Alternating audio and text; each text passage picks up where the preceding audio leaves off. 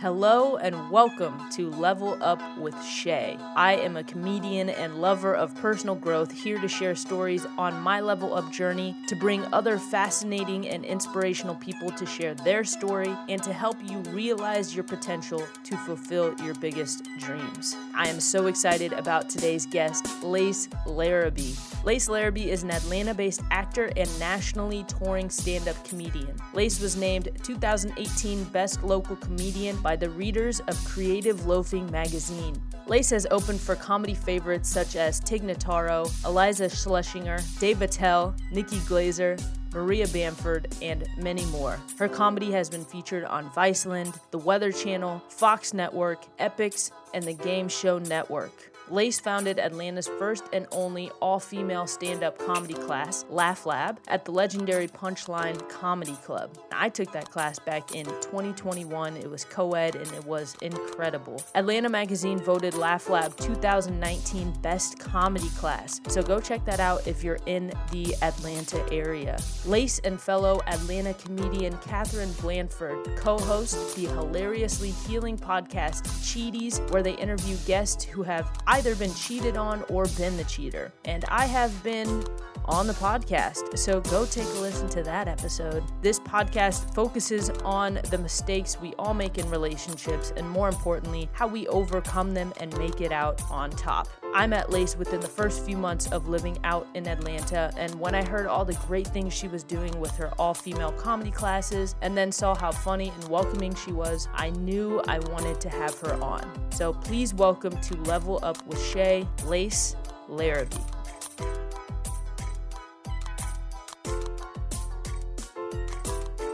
Welcome everybody to Level Up with Shay. I am here with the hilarious Lace Larrabee. Welcome. Yes, I am here with you, Shay. I'm so excited to ask you a bunch of questions. I took your stand-up class a couple months ago. Thank you for doing that, by the way, because you were already so funny and talented.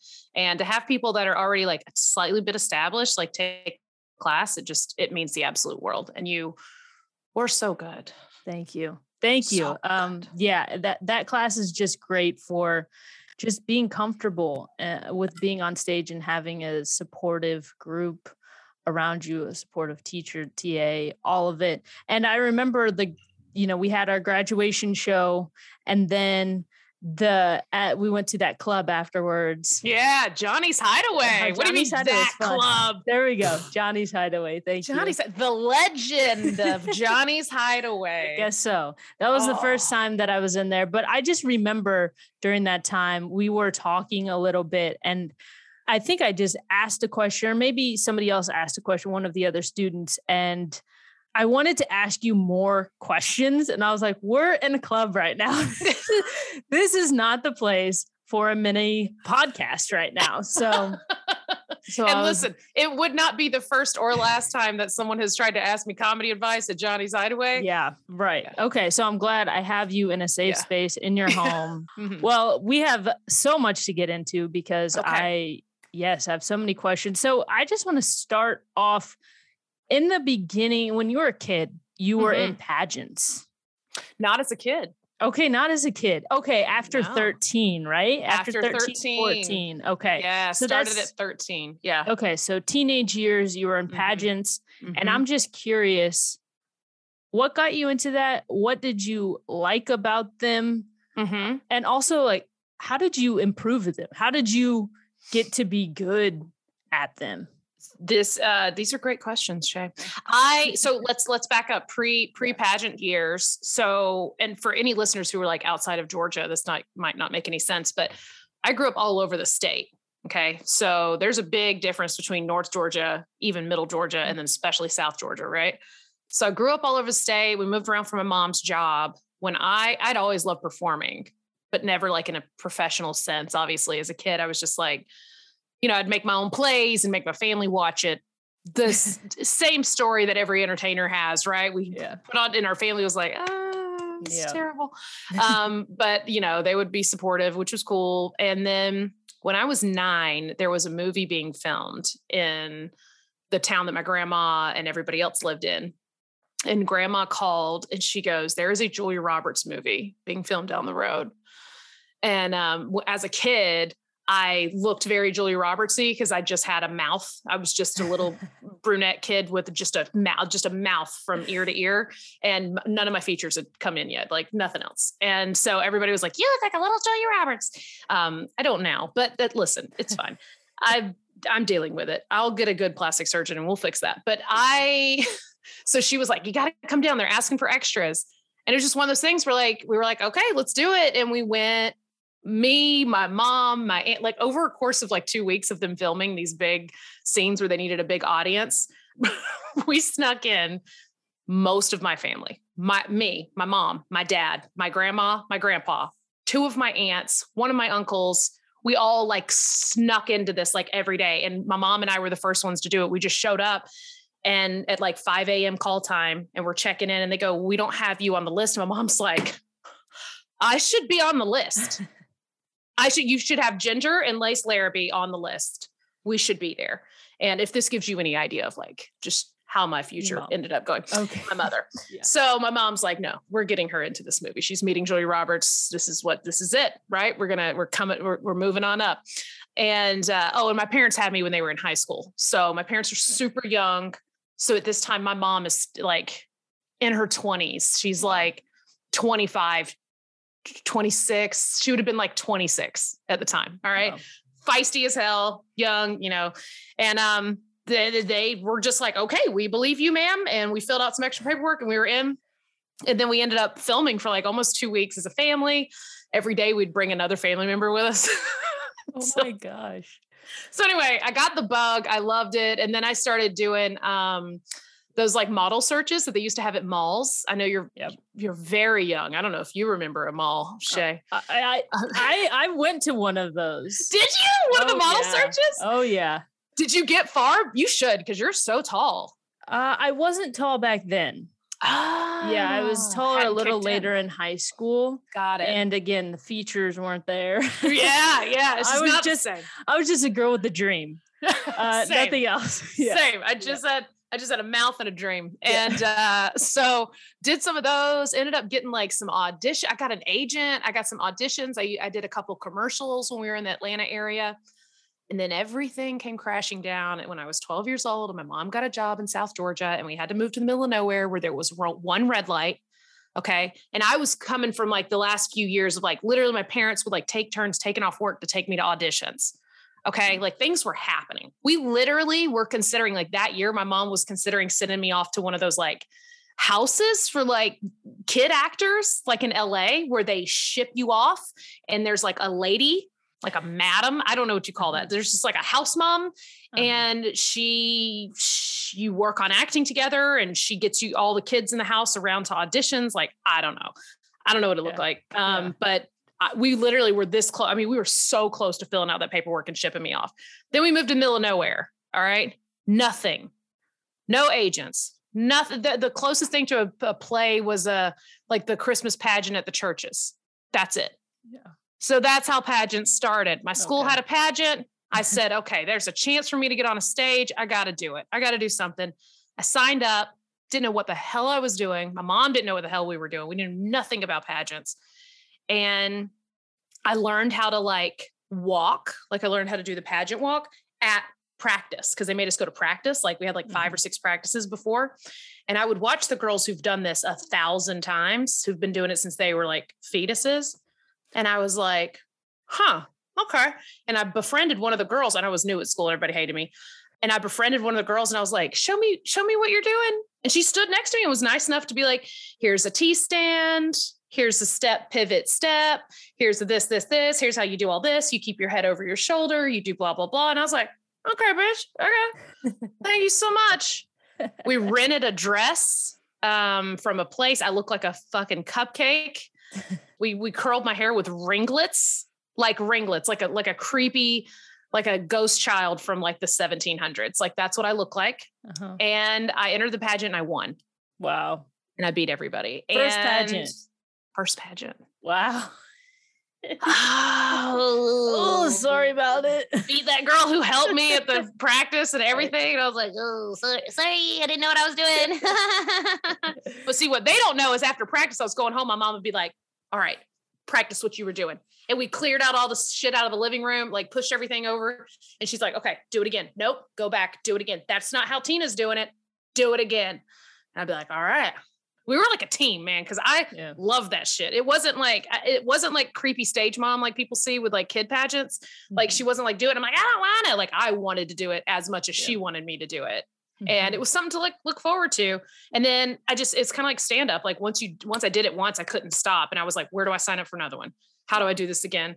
And I signed up for everything that I could get into, like everywhere that I was eligible. And then I did it until I got into like the Miss America system, like when you get old enough to start doing that stuff. And the rest is history. Like I did that stuff until I aged out completely. And I paid for most of my college doing it. Went to Miss Georgia 4 times. Was never Miss Georgia, but I made it there 4 different titles. Made it to Miss Georgia USA 4 times. So competed in both the systems for years. And then I got cellulite and had to stop. And so practice is really what it was. 100%. I loved it. And I loved just performing like, and the further along you get in pageants, the cool thing about starting when I was 13 is that was the age group that like talent started being a part of pageants. But like, I didn't get up to pageants with talent until I was like 16. So in between I would enter the ones that had like a speech competition or like something additional to just walking around in a dress. I was like, what else can I do? Yeah, I loved it. I loved the challenge of like, you know, write a speech and do this or do a monologue about blah, blah, blah, or whatever. I love the questions once you started getting the interviews and all that shit. Yeah. I'm highly, highly competitive and I love being on stage and I never had a problem being up in front of people. Yeah. So it just fed all that ego shit for me. And I was in a new town and I hated it. And the kids hated me for a long time. Cause I was new. And that kind of gives you some freedom a little bit. Yeah. You get to kind of make who you are, who you want. It was my own thing I could focus on. Like, cause I wasn't, like I said, like I wasn't making a ton of friends or anything yet. And, it just gave me something to like look forward to and, get better at. Yeah, man. I love that. Yeah.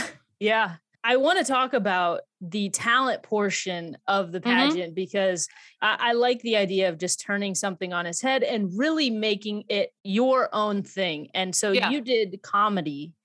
I did. Right? I didn't do stand-up comedy, but I did comedic monologues. Like if I would have known about stand-up, I knew about stand-up. Like I watched it all the time, obsessively watched when Comedy Central became a thing. Like I remember being like, holy shit, I've been waiting my whole life for this, my whole 10 years of life for this. And I remember being obsessed with Comedy Central and obsessed with stand-ups. And my mom would let me watch when HBO would do like stand-up stuff and all that. But that seemed like such a far away world. That was like famous people, like that's like you're watching like Jerry Seinfeld and Ellen DeGeneres and like all these like people that were, and I'm like, oh, that's a famous person. That's a thing for people who have like sitcoms. Like that's not, you don't get to do that. If I would have known that it was an option for me as a teenager to like learn and do stand-up, holy shit, man, my life would have been so different. Yeah. But anyway, so I did comedic monologues. So I just did funny pieces from plays. So we just ordered a bunch of books, like playbook. I still have most of all of them on my shelf right there that my mom ordered at the time, like from the internet. And we ordered all those books and then would just sort through until I found something that was funny that I liked, that was appropriate for like families. Yeah. Did anybody else do comedy stuff? Handful of people, not much people. Most of the time when people did monologues, they would do dramatic monologues. Nobody was doing comedy monologues.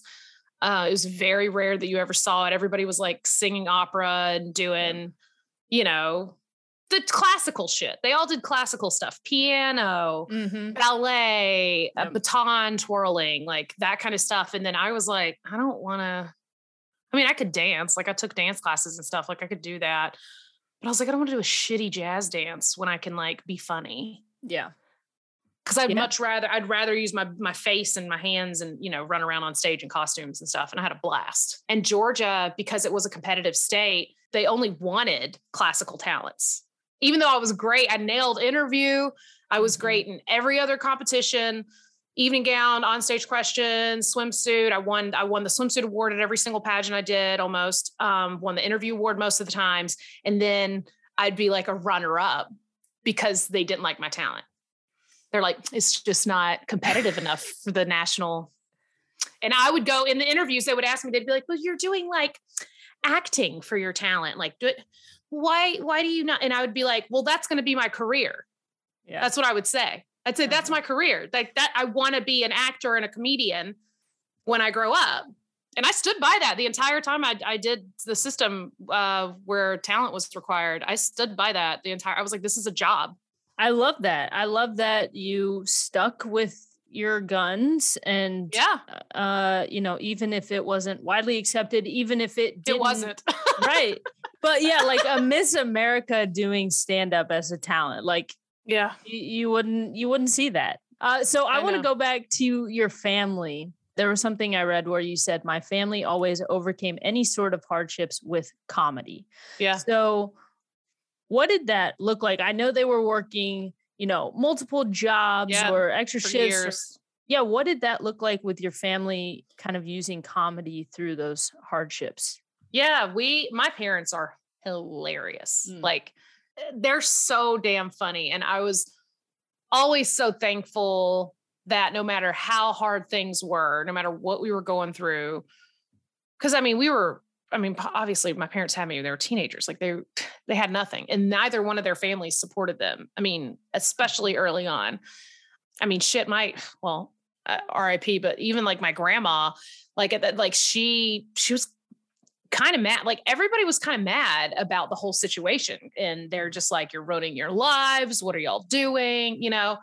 And I think like to teach them a lesson, my grandparents at one point, and this was only for a short amount of time, but they were like trying to charge for babysitting to like babysit me, to like teach them a lesson of like how hard life is out there. So, and then they came around, everybody came around afterward, and it was totally, we all had good relationships with extended family later after they saw how hard my parents worked. But no matter what, like when we were in low rental housing, when we were in trailers, when like you said, my parents were working 2 jobs apiece, always, we always still laughed. Like we never didn't laugh. There was never not laughter in the house, even when things were hard. Like we could go from like fighting to like making fun of each other and laughing like right after. Probably looked crazy. I mean, I'm sure, but like I had an ex-boyfriend who used to say, he's like, your family's like, he's like, I know y'all aren't Italian, but y'all act Italian. He's like, y'all laugh hard, you fight hard, you eat a lot. He's like, y'all act like Italians. And I'm like, oh, maybe we are. We're like Italian in our hearts. Yeah. But yeah, it's just my parents, it's mainly because they're hilarious. They're super funny people naturally.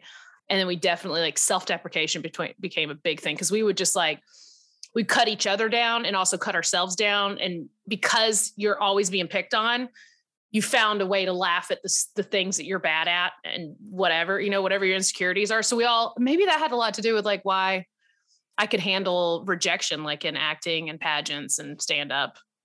Yeah. Cause I got used to like, I'm like, I know exactly what you're gonna make fun of me for. So go for it. Fucking go. I'm ready. I've heard it. My own parents said it to me. Go. What you got? Yeah. Yeah.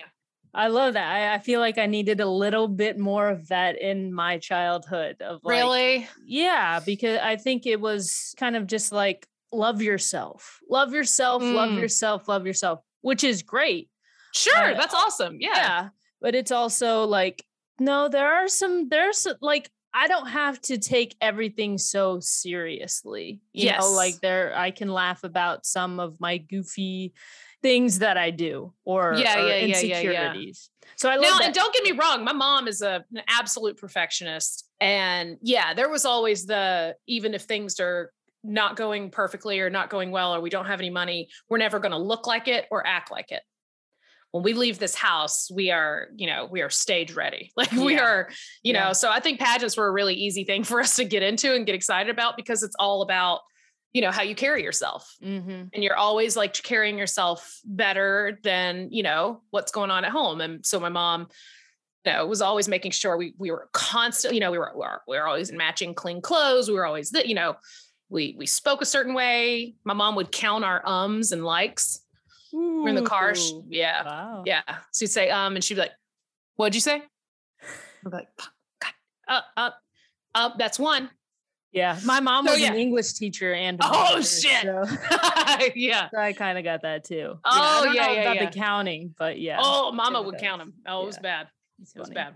But anyway, so there was that level too. I mean, it wasn't like all like, just go out there and who gives a shit? It was never that. Yeah. Never that. But at least at home, we still to this day, we all just like make fun of each other all the time. Yeah. I love that. And what did your parents teach you? Like, what do you think is one lesson that they taught you during those times when they were just working really hard and supporting you? That no one else is going to save you. You have to save yourself. You have to take care of yourself first. And they would use that. They showed me that in their life, like, especially because early on they had no help. So they had to help themselves. There was no one else was going to come to their rescue. No one was going to come to our rescue. But that was especially true. And especially they reminded me and my little sister constantly that like when it came to relationships, they're like, don't expect a man to take care of you one day. Don't expect, like, you take care of yourself first. And then anybody who comes into your life is lucky to be in your life with you. Yeah. But you be self-sufficient first. Yeah. So that for sure. I mean, and that's just something too, that we just as a family took pride in. And I learned to take a lot of pride in doing things on my own.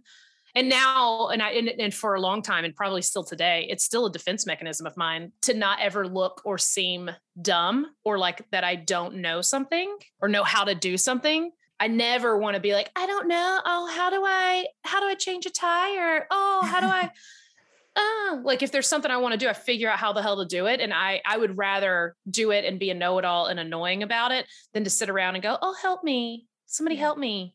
And that came from them. Like the second I could reach like an ironing board, I was ironing my clothes. Mm-hmm. I like begged my parents for like a curling iron for my hair. So I could like, I was curling my bangs in like 4th grade, like plugging in my little Vidal Sassoon fucking curling iron. I'm in the mirror, like curling my bangs. I'm figuring out how to do everything. I want to do it. I wanted to be grown up from the time I was a kid. Yeah. I wanted to cook. I wanted to do everything. I wouldn't know how to use a curling iron right now in my life. There's no way. Well, you got to follow your passions. Okay? Exactly. Curling my hair was and is still a passion of mine. Yeah. So I can see different priorities. Yeah, for sure. Let's go to stand up. I read that your first time being booked was a surprise. Yeah, essentially. I mean, it was, and then the first time I was on stage, I was booked. It wasn't like, I didn't like sign up for an open mic or do a show up, go up. What happened? I was bartending. Well, I was bartending at the time. I bartended even through like starting stand up for years. I bartended in total like 12 years. Anyway, I was at a restaurant in Buckhead working, had a regular who loved stand up. We got to talking because, well, the reason we started talking about stand up to begin with was because he pulled out his wallet the first time I waited on him, and his wallet was so weird. It was Mitch Hedberg was on his wallet. And I was like, how the hell do you have a Mitch Hedberg wallet? I was like, that's so weird and random. And he goes, you know who Mitch Hedberg? I was like, of course I know who Mitch Hedberg is. I love Mitch Hedberg. I remember crying when he died, and I was not even in stand-up. I was like, oh my God, this is crazy. And he's like, I got it off Etsy or some shit. I don't know. He was just a super spunky guy, and it was so nice. And we talked stand-up all the time. And he's like, I love stand-up. I love it. And I was like, yeah, me too, man. I've always dreamed about doing it one day. One day when I'm not working 17-hour days. Next thing I know, he started running open mics or shows. It was one or the other. He was doing both. And he still is like really into production. He does like DJing. He DJ stops and helps put on events. And he didn't stick to stand up, but for a while he just like running shows, and he was a really good showrunner. He would find venues. He would have everything set up to the nines. Like, this is before everybody was filming their shows. He filmed every single show. He provided you tapes of your show, like, just all the stuff that, like, it was very high quality shows. He had the posters and all that. Not everybody was doing that at the time. And long story short, he came in, he's like, you got to do stand. I had just gotten out of a relationship. I had broken up with my ex of 6 years, and I was just ready for a change. I was ready to do something different. And it just all happened at the right time. He's like, okay, we've been talking about this for years. When I come into the bar, he's like, I've signed you up for a show. You can go 10 minutes on my show. And I was like, I'm going to who, what, who, where, how? And he's like, I took one of your headshots off the internet, like one of my acting headshots. And he's like, I took one of your headshots and I put it on the poster. So you can't get out of it now. And I was like, damn you, Richie. Wow. Damn you. And I did it. I had like 3 months to prepare. So of course I wrote all my jokes, 2 days before. And, and then I did. And I did it. I did like 8.5 minutes. Wow. Okay. First time. Okay. Didn't make it to 10, but I made it to 8.5. And so I watched it back and it was kind of good, actually. Yeah. I had jokes. Like I wrote jokes. Like I had like 3 examples and like a misdirect and like all this shit. Like it was good. Wow. Awesome first show as a book show. That's scary. But also let's put it in this perspective. I was 28 the first time I ever did stand up. Yeah. So I had lived a life. I've just told you about most of my upbringing. Like shit, I feel like I had lived 4 people's lives at the time that I was already 28. I'd already made it through. I was already aged out of the whole pageant system. That was through that whole time of my life, through my failed short-lived acting career, through a terrible 6-year relationship, through bartending since I was 18. Like I'd already been there, done that. Like nothing was scary about stand-up. Yeah. You say you found your voice through comedy. Mm-hmm. Were you ever scared to use your voice? What was it like kind of before comedy? Was there ever a time that you were scared to say something or scared to stand up for yourself? Yeah. So how do you? So for sure, because the hardest thing to get over was the perceived perfection that you develop out of doing pageants for years. You've got to be a certain way, carry yourself a certain way, say the right thing at the right time. Don't be caught not saying the right thing, and don't embarrass yourself. Don't embarrass your title. Once you have a title, you hold that title for an entire year and you speak the entire year. So you do public speaking the entire time. So like my last year in the Miss America system, I was Miss Cobb County, which was the largest scholarship pageant in the state. So it was a huge deal that I got that. Took me 4 times to get it. I got that title. It was better than ever even like being a state title holder. Like it was amazing. They're so supportive. I did 98 speaking engagements that year while I was in school, while I was working. So you get really used to standing in front of people and, you got to talk about your platform. And my platform is the Multiple Sclerosis Society, the National Multiple Sclerosis Society. I was a keynote speaker at a few of their events, did a lot of charity stuff, spoke at tons of civic organizations, schools, all that. So I was doing that constantly, right? And you have a crown on your head. You literally go to these events with crowns on your head. And so people are looking at you and they're expecting a certain thing. And you're a representative and everything's weighing on you because you've got a lot of people who've put time, money, and energy into you at that point. And so you can't just be yourself. Now, off stage, I was myself, right? I love to party. And I mean, you met me at Johnny's Hideaway. See how, I've never met a dance floor I didn't like. I like a drink or two. I like to let loose. Okay. I like to have fun. And I did that. Like at 21, I started having a couple drinks and going out and partying and dancing with all my girlfriends. And so I was always myself off stage, but I was always extremely wary of who's taking pictures, where are they posting it, what's being said about me. You can't have a bad reputation. You don't want to like tell the full truth. You want to tell just enough of the truth that you need to. You want to tell your story, but not all the details of your story. You need to tell the rose-colored glasses parts of your story and just highlight the best parts of you, which, nothing wrong with that. A lot of people like to keep a private life, and that's cool. It was very hard to transition between you are this curated version of yourself on stage than to stand up where you are your real self and you are your rawest, most vulnerable, real self. Because if you don't show vulnerabilities and you don't show that you've been through some shit to an audience, they're not going to relate to you and they're going to think certain things of you right out of the gate.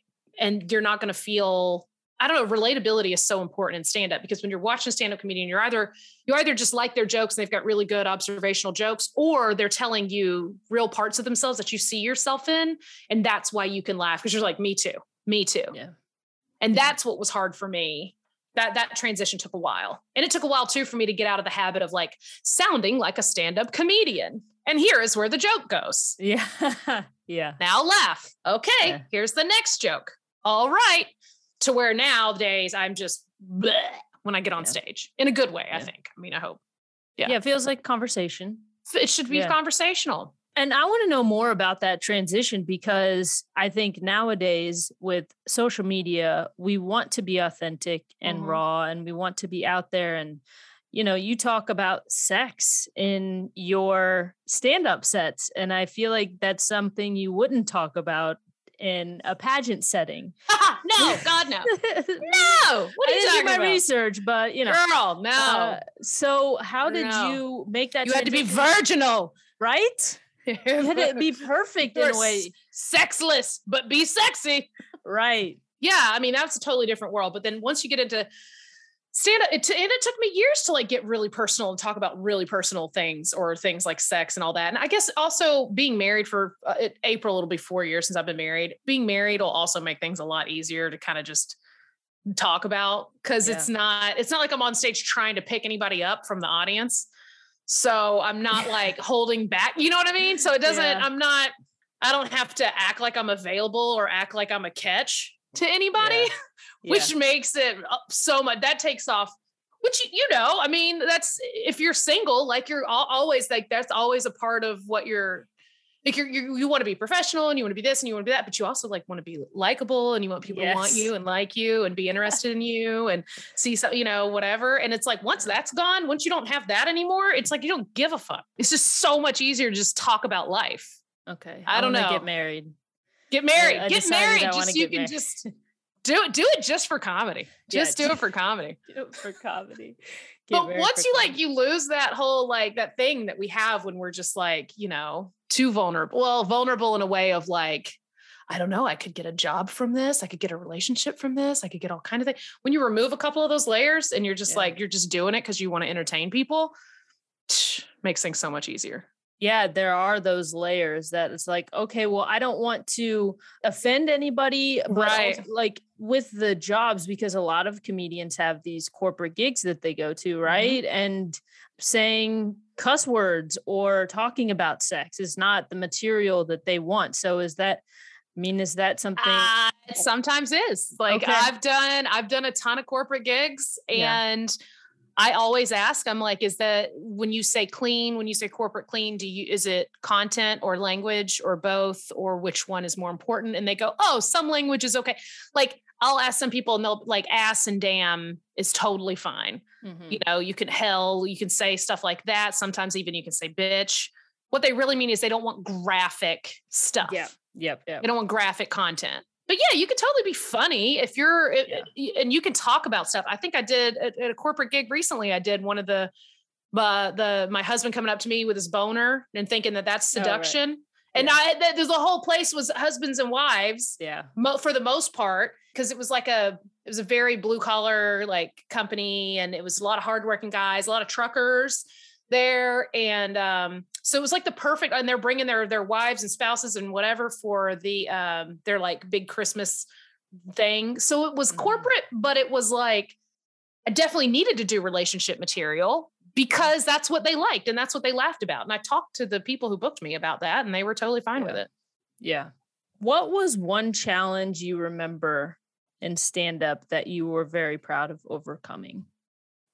It's so weird because I've been doing it for it feels like forever now. I mean, I'm on my 10 years in stand-up, and I've tried to stop counting after like easily over 1,000 plus shows, if not way more than that. I used to count, and I was averaging somewhere around 200 and something shows a year for like the first, So that's easily, I'm probably easily around like 2,000 shows. Let's just say, I don't know. So it's really hard to like pinpoint moments like that. But and a lot of stuff it's like over time, and it's not just like a one-time thing. But I think helping break the stereotype in Atlanta, especially, and I can mainly speak for the Atlanta comedy scene, because when I first started, and you know, not to hate on these dudes, but a lot of the showrunners at the time were mostly men, and they were very open about, nope, we've already got a woman on this lineup. They said that I heard that constantly. or, we can't have two. If there were two women, you were lucky. That's almost an all women show. If you got two, 2 out of 10, holy shit. That's almost too many women. That's too many for them. Yeah. And they would never put us back to back. All right. You couldn't have a woman back to back because God forbid the audience will leave. Yeah. So it was just such a weird thing. But to go from that, I guess when I started, I'm going to just say, because there were a lot of times I had no problem being booked for a while. And I'll be honest with that. I didn't struggle trying to get booked. When I first started stand up, like I said, I was like already established as a performer and a public speaker and all that. So once I came on the scene, people were like, oh, holy shit. I mean, they were excited to have a woman that was doing stand up, that was sticking to it, that enjoyed it. And I was a bringer. I brought a lot of people to shows for a while. Not anymore, but I used to. And wear out those welcomes real soon, as we all know. But anyway, so everybody was like, oh yeah, cool. Let's get a woman on our lineup. We'll book her. So I got a lot of those bookings, but unfortunately it was we need a woman on the lineup bookings. Yeah. Hey, whatever. But so I never really had a problem getting booked, but I did see how tough it was for other people who would start. I saw a lot of women start comedy and not stick with it. They would show up. And then I remember being in different scenes. I was in, I don't even remember what town, doesn't matter because it could be any town, but I was somewhere in another stand-up scene in another city. And I was sitting there talking to these guys and I said something about, not a lot of women or whatever. And they go, well, we would love to have more women, but they start and we can't keep them. I'll reach out. And one guy was like, I'll reach out to him and be like, you should come back and invite him. And I was like, maybe that's it. Maybe that's why. Maybe you're being too much. Maybe you're too aggressive. Like, you're making them uncomfortable. And then all these guys are like, yeah, there's women just don't stick to comedy. And I'm like, but we would if it was welcoming. Right. And if dudes weren't sending us dick pics the second we started. Yeah. And I lucked up too when I started stand up. I met my now husband pretty soon after, and he was a working stand up comedian at the time. He'd been doing it for like 12 years when I met him. So he was well known, and I was openly dating him pretty like 6 months into me starting stand up. And so people left me alone. So I didn't really have to worry about that until I would go to other scenes. So I really wasn't bothered in that way. That was great. And I also probably have this like air of please don't hit on me. I guess I don't know. People just don't. No one hits on me, and I'm like I know I'm married, but somebody please hit on me. So anyway, that was good. So I didn't have that, but I watched it happen to other people, and then I would hear other male comedians just be like, oh, we don't know what it is. And I'm like, it's y'all. It's the environment y'all create. You do this one woman a show shit. Y'all, too many of y'all hit on them. Too many of y'all are weirdly aggressive. Too many of y'all say, oh, I don't get that joke. There's just so much negativity towards women in comedy. And then I would do shows and half the damn audience would come up afterward. And it's just like such a bizarre culture of people coming up going, we don't really like women, but you're funny. Oh, God. And almost every woman I know who does stand-up has heard that recently. And I'm like, what is that shit? If y'all were saying that to every single one of us, then we must be funny, right? If every single time you see a woman comedian, what is that? Why do people have in their heads that women aren't funny? There's so many funny women.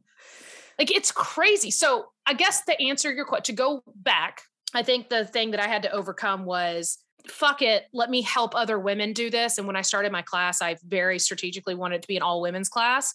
And I genuinely did and still do want those women to succeed. And I was like, you know what?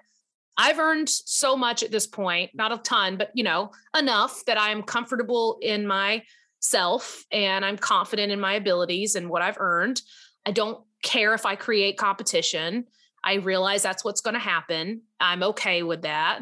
And I want, like, a rising tide raises all ships, right? Like, I want us all to do well. And it just felt good to be able to take the stuff that I learned and share it with other people, and then to watch all of them, like so many of those comics over the last 4 years go on to like run shows and earn all sorts of things, whether it be in stand up or just stand up adjacent or entertainment wise. Like, holy shit, it's the coolest little club that I started. And I think that's the biggest challenge, was like letting go of, you know what, it's okay. Like, there could be 1,000 more women in comedy, and I don't care if any of the guys are pissed off about it. I truly don't. I truly don't give a shit if people are talking about me behind my back, because I'm a teacher and I do stand up. So many people talk shit about me for because teaching. you're a teacher. Mm-hmm. And whatever. I mean, at this point, it's just like, I'm still working. I'm still a Yeah. working comic, so it doesn't hurt my feelings Right. at all. It did, but it doesn't anymore. Yeah, I love that because I feel like I've also kind of struggled with that idea of I have a laughter workshop that I started in this year. And so I'm Mhm. teaching people how to use laughter and mindfulness to Mhm. improve their lives. And it's just like, oh, I'm teaching something. It's uncomfortable when you're Mhm. like, oh, I want to be this entertainer.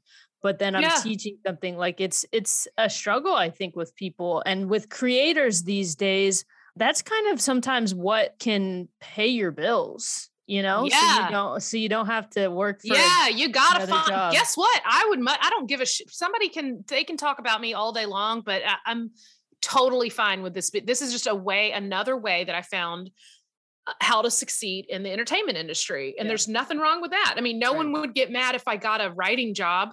They wouldn't be like, oh, you sold out from being a stand-up because now you write. It's like, well, no, now I help people. I'm essentially being a freelance consultant, if you really think about it, for all these other people who are halfway interested in stand-up. I am helping them curate their own words, and they are hiring me for coaching to put this in a certain order and to perform a thing. How is that any different than a show hiring me to punch up their scripts?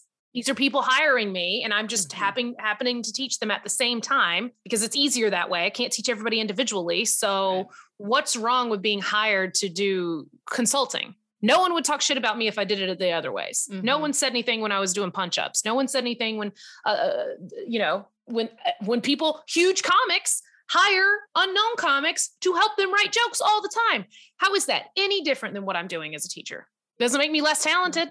Right. It's another way that I found out how to like survive in this business, so I'm not having to work behind a desk. Yeah, I don't gotta know. find the ways. Well, I love it. That's a great transition though, because I want to talk a moment about your class. You kind of show in your class that everybody can be a comedian, you know, students, Yeah. professionals, comedians, or, you know, at least tell 5 to 14 minutes of jokes. Yeah.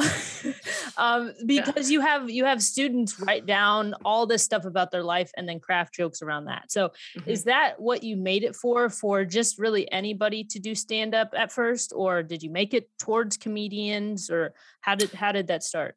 Here's my philosophy on that. If you sign up for a stand-up comedy class, you think you could be a stand-up comedian. So I don't actively go try to find, well, anybody for the class. I don't actively go out and tell people to take my class unless Mhm. they're interested in it. Like if they're Yeah. interested in stand up or they're new to Atlanta, like I'm pretty sure I talked to you Yeah. I met you at the brewery. Mm-hmm. I was like, hey, if you want, since you're new back to Atlanta or whatever, like if you want to do this, if it's something you're into and blah, blah, blah, it's a great way to meet people and network. Like I'll do that if I know people are like into Yeah. stand up.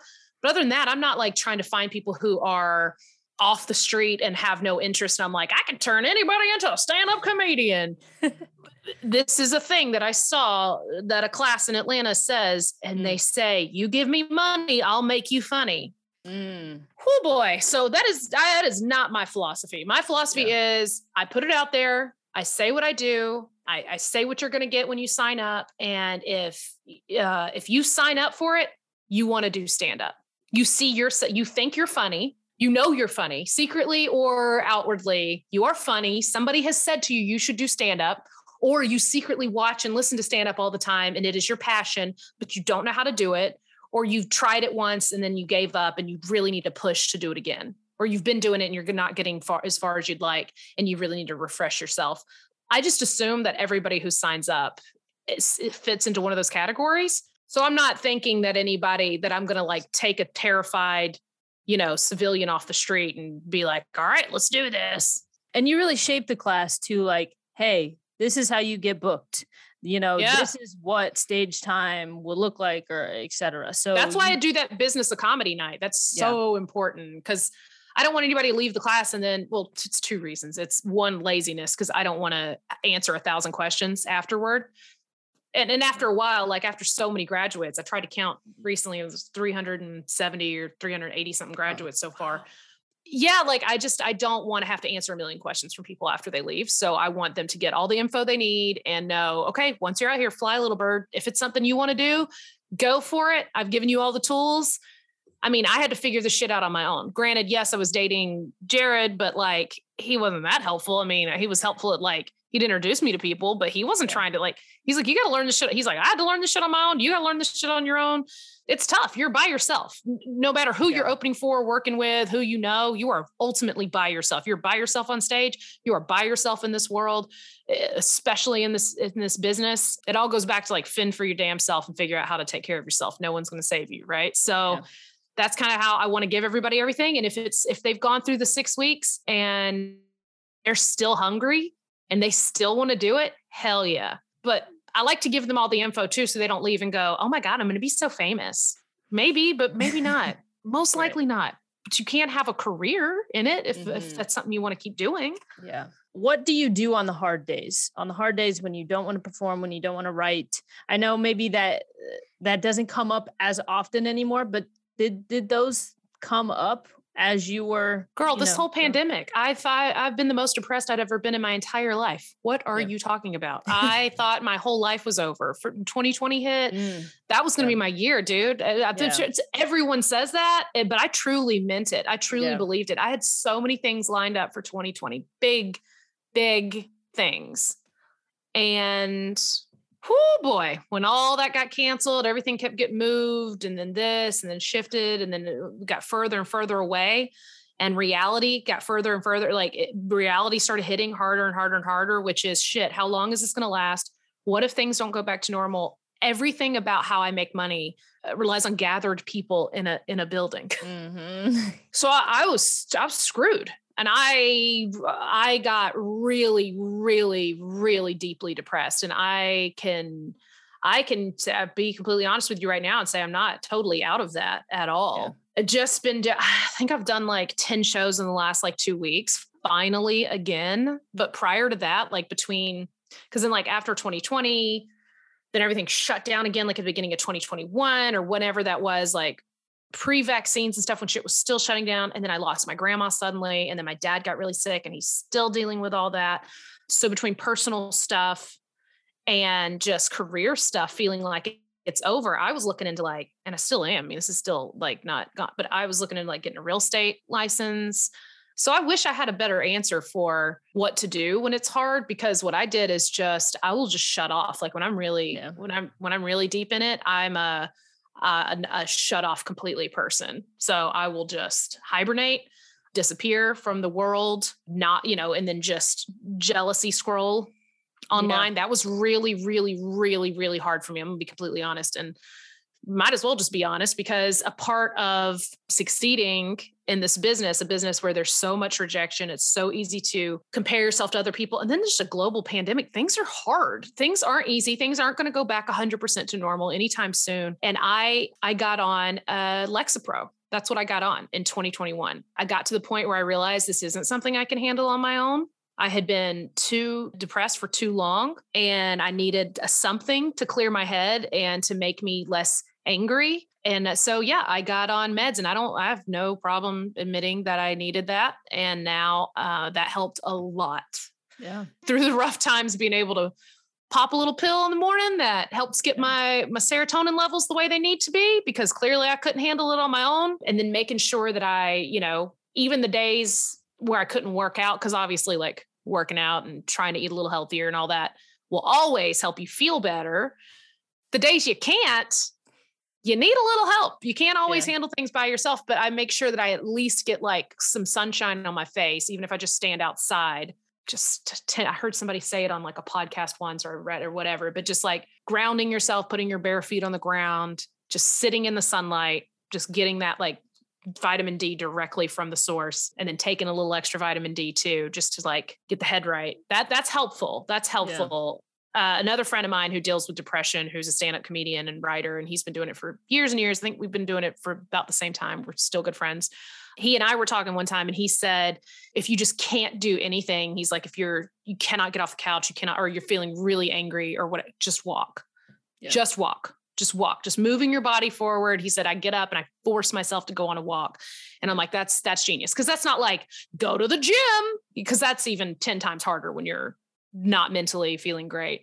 So just physically walking moving, if you can, obviously, you know, just physically walking, getting a little sunlight. Those little things are helpful on those days. And then it kind of resets. And then you're like, oh, maybe I can feel funny. Maybe I can look at content online without it making me beat myself up. Maybe it'll be inspiring, you know? So I'm going to be honest, like things have not been easy, you know, but just having another thing to look forward to is very helpful too. So I'm always still trying, you know, I'm always still putting myself out there, and maybe just updating your website or putting a picture you're proud of on Instagram. Even if you can't make a whole reel or a video, if it's not coming to you, just putting something out there just to get some likes and some comments and know that you're not alone and know that you're not forgotten about is very helpful. Sometimes you just need to fucking stand in the sunlight, turn your phone off for a minute. Okay. So what is something that you're doing these days to level up, to push yourself to get better at? So I am